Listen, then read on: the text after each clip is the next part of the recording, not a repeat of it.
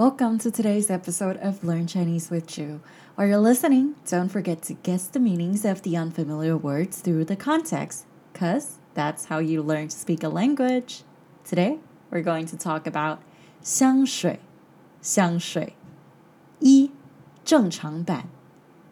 有一首日文歌《香水》香水堪称是日本2020最红的歌曲，点阅率破亿，更有许多艺人翻唱。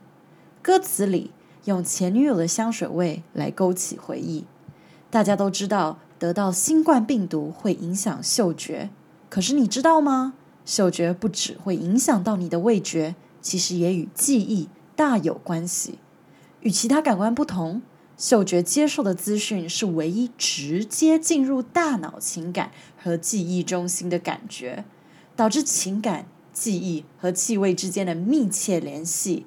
这也是为什么由气味引发的记忆总让人更情绪化。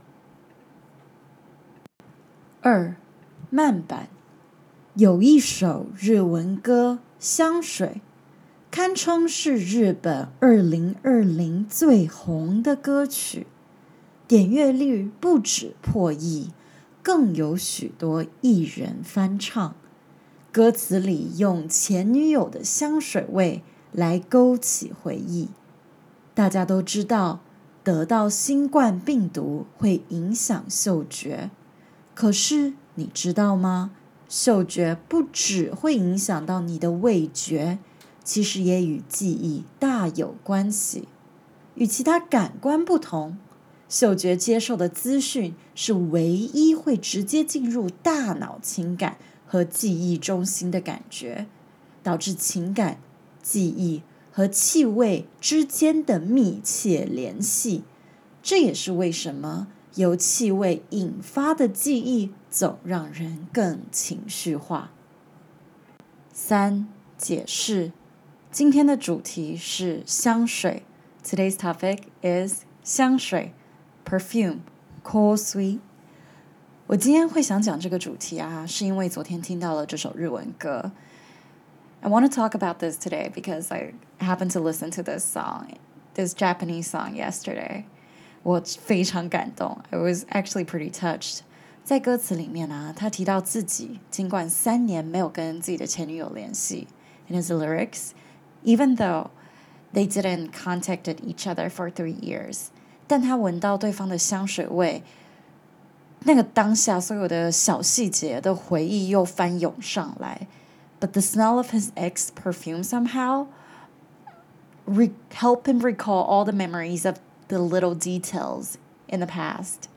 确实每次我们在闻到熟悉味道的时候 it's kind of true, because whenever we smell something we're familiar with, 我们可能就会更容易想家或是想起过去重要的人。We tend to be a little bit more sentimental, or dwell in the past, or miss home even. 像比如说可能是周日早上有点烧焦的咖啡味such as the burnt coffee smell on Sunday morning, 下雨过后的青草味grass after rain, 还有对方衣服的味道 and your significant other's clothes smell. I mean, these all have its own sentimental values, right? 这些都有它自己的情绪上的意义在。有一首日文歌香水 A Japanese song 香水堪称是日本2020最红的歌曲 is pretty much the most popular song in Japan in 2020. 点阅率不止破亿 It reached over 10 million hits on YouTube. 点阅率点 click 阅 reading 率 rate. So it's reaching actually a lot of audience. 更有许多艺人翻唱 Celebrities did the song's cover. A lot of celebrities did the song's cover. 艺人 celebrities 明星或艺人翻唱 cover. They're covering this song, singing the song in their own version. 歌词里用前女友的香水味 In his lyrics, the smell of his girlfriend's perfume 勾起了回忆 Summon memories of the past. 大大家都知道得到新冠病毒会影响嗅觉。We all know getting COVID would affect our sense of smell. 可是你知道吗？ But do you know? 嗅觉不只会影响到你的味觉。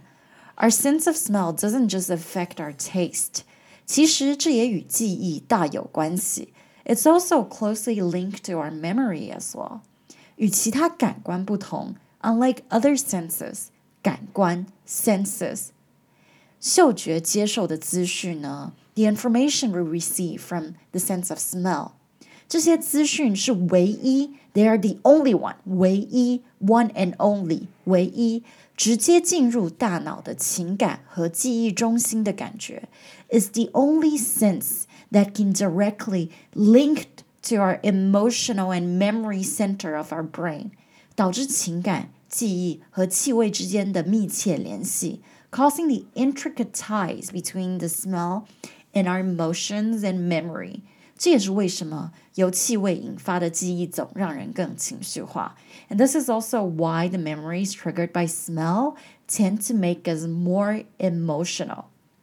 Well, I mean, I guess this is kind of why, and this kind of justify why I cried a little bit yesterday upon listening to this song. 这可能也可以解释为什么我昨天听到这首歌之后感动到哭吧。Oh, I mean, so far I probably already played it for over 30 times, I guess. 到现在为止，我觉得我应该至少已经播放了超过30次。